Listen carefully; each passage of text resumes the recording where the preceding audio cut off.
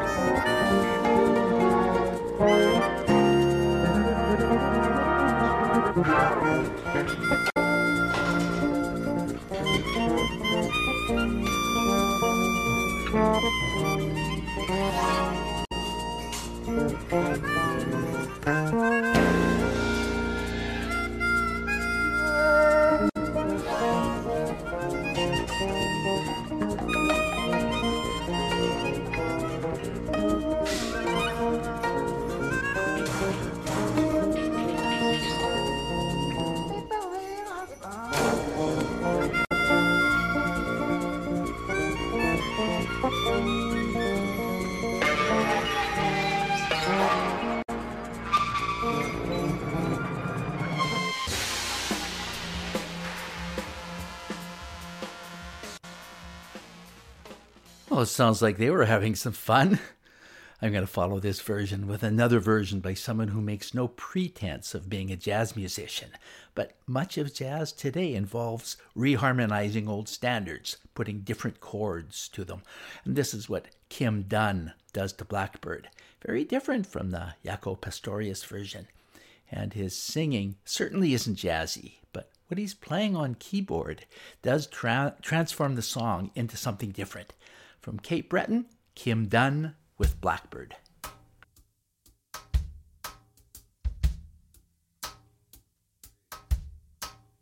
Blackbird singing in the dead of night,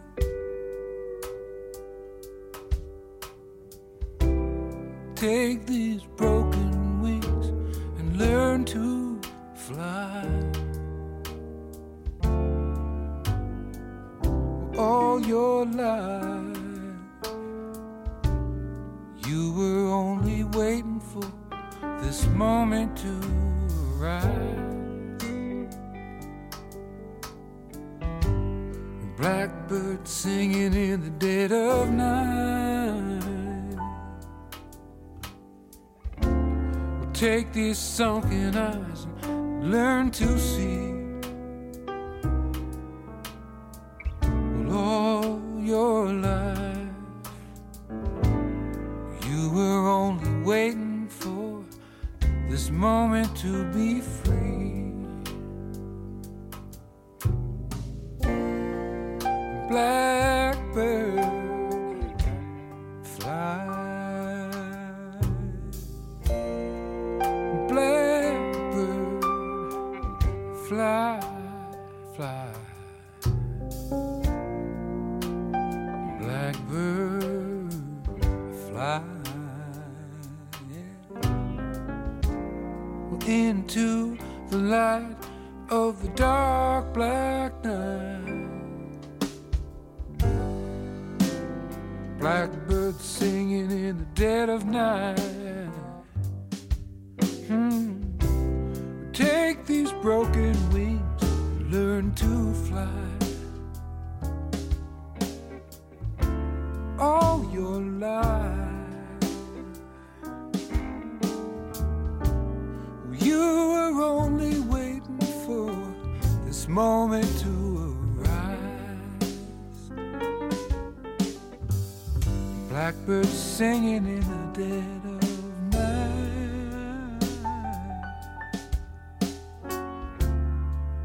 Take these sunken eyes and learn to see. All your life, you were only waiting for this moment to be free. Blackbird, fly.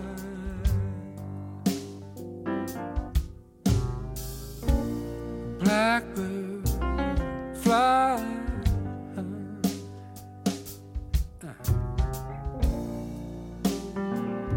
Blackbird, fly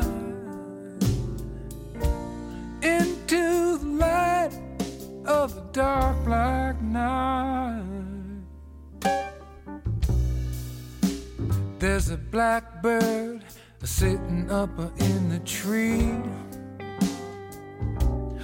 and this blackbird just sitting there looking at me. Oh, hey, blackbird, what you crying for? I don't believe you wanna cry no more. Blackbird, take these sunken eyes and see. You were only waiting for this moment to be free. Blackbird, blackbird, blackbird.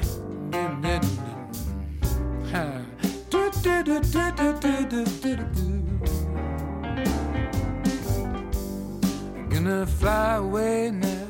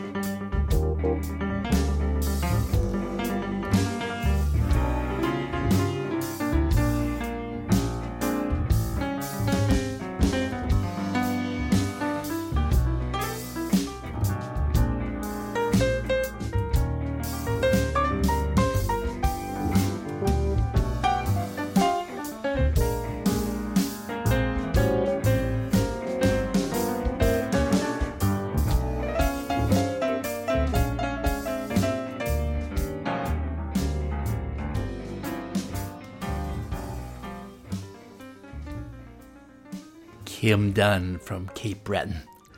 One thing that makes the music of the Beatles continue to be explored even today has to do with its appeal to all generations and all ages.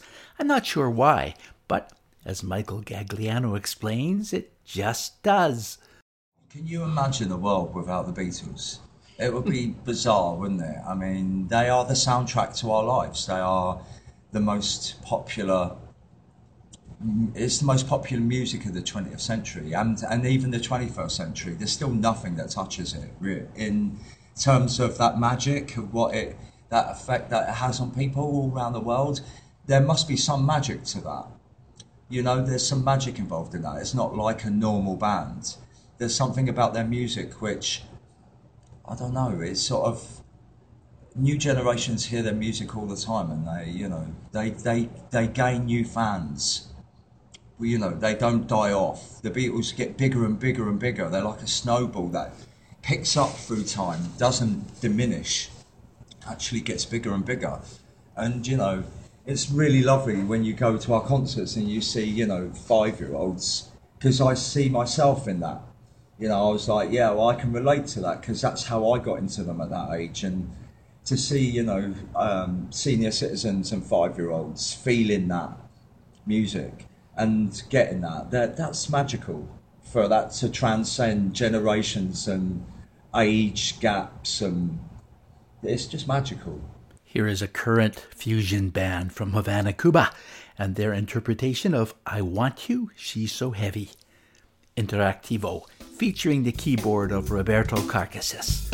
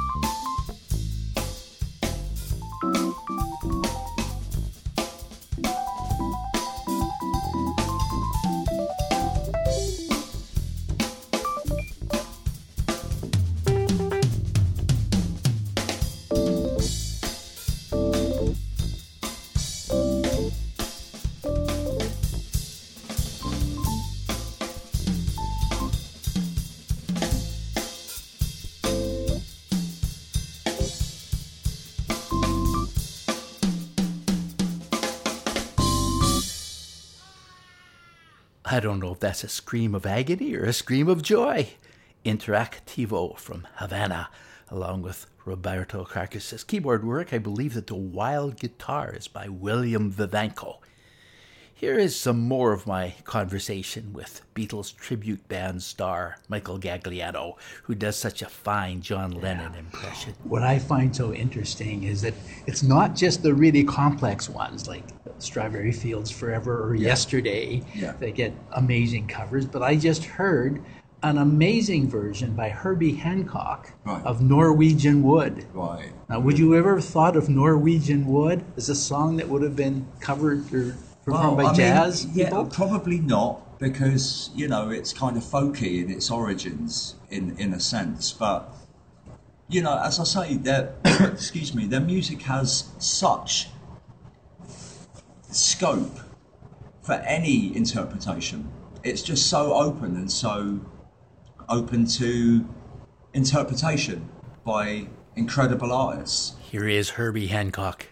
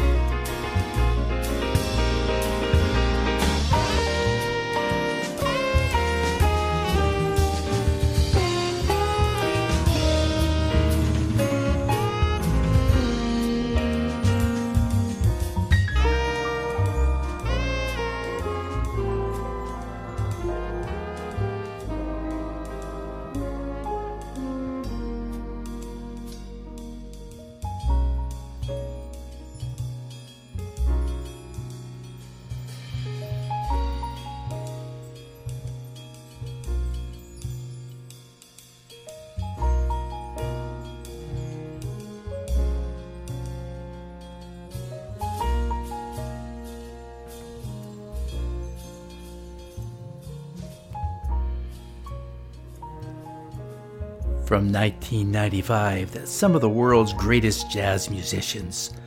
Herbie Hancock on piano, Michael Brecker on saxophone, John Scofield guitar, Dave Holland acoustic bass, Jack DeJohnette on drums, and Don Alias on percussion. I think in the early years of the Beatles, when record companies were trying to get jazz people to cover their songs just because they were popular, I don't think they always knew exactly what they wanted to do with the tunes. In their later years, even Duke Ellington and Count Basie got into the act.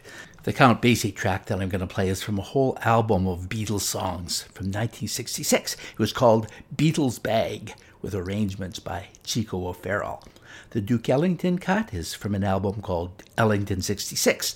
The arrangements range from interesting to awful. You be the judge of what category you put these two in.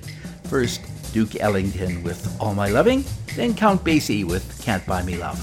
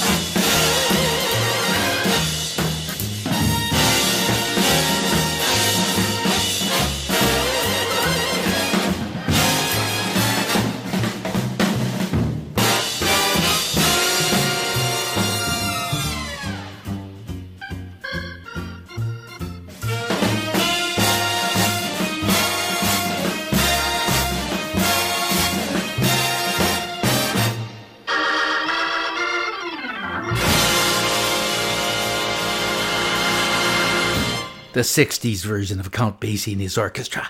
Before that, Duke Ellington, both from 1966. I'm trying to figure out what it is that makes Beatles songs so conducive to jazz. I mean, the Rolling Stones wrote some great songs, but you rarely hear them being performed by jazz artists. I asked this question of Michael Gagliano, who has played the part of John Lennon in the touring group of Let It Be, a celebration of the music of the Beatles, which I believe might still be currently touring. I'm not sure I really got an answer, but maybe nobody knows the answer. What do you think it is about some of the Beatles tunes that make them so conducive to jazz arrangements? Well, I mean, I wouldn't really know, to be quite honest, but my hunch feeling as a musician is if you've got a great song, if you've got a great foundation for something, it could be twisted into any format. And the scope that they had in 3-minute pop songs, you know, was like Strawberry Fields is like a 3-minute pop song, really. But it's so open and it's there for people to, you know, to take into their own way and to twist and to, you know, they've got that foundation, they've got that, the initial magical ingredient that makes it possible for Ella Fitzgerald, Stevie Wonder, or whoever to be able to cover their music. It's just the greatest template from which to make any cake out of. Not that they're cooking, but they're cooking up a storm, you know what I'm saying? There is a very current album recently reviewed in Downbeat magazine, which is a publication for jazz lovers, and it's by Django Bates, called Saluting Sgt. Pepper. It has very different arrangements of Beatles classics from the Sgt. Pepper's Lonely Hearts Club Band album. Bates is a keyboardist, horn player, composer, band leader, and arranger. And on this album, he makes use of the Frankfurt Radio Big Band, with Bates on keyboards, Stuart Hall on every possible kind of guitar, and a vocal group called Eggs Laid by Tigers. Here's the version of that tune Michael Gagliano was talking about, Strawberry Fields Forever. This recording is from the 2016 Frankfurt Jazz Festival. Let me take you down, 'cause I'm going to strawberry fields. Nothing is real, and nothing to get hung about. Strawberry fields forever. Living is easy with eyes closed. Misunderstanding all you see. It's getting hard to be someone, but it all works out. It doesn't matter much to me. Let me take you down, 'cause I'm going to strawberry fields. Nothing is real, and nothing to get on about. Strawberry fields forever. No one I think is in my tree. I mean, it must be high or low. That is, you can't, you know, tune in, but it's alright. That is, I think it's not too bad. Let me take you down, 'cause I'm going to strawberry fields. Nothing is real, and nothing to get hung about. Strawberry fields forever.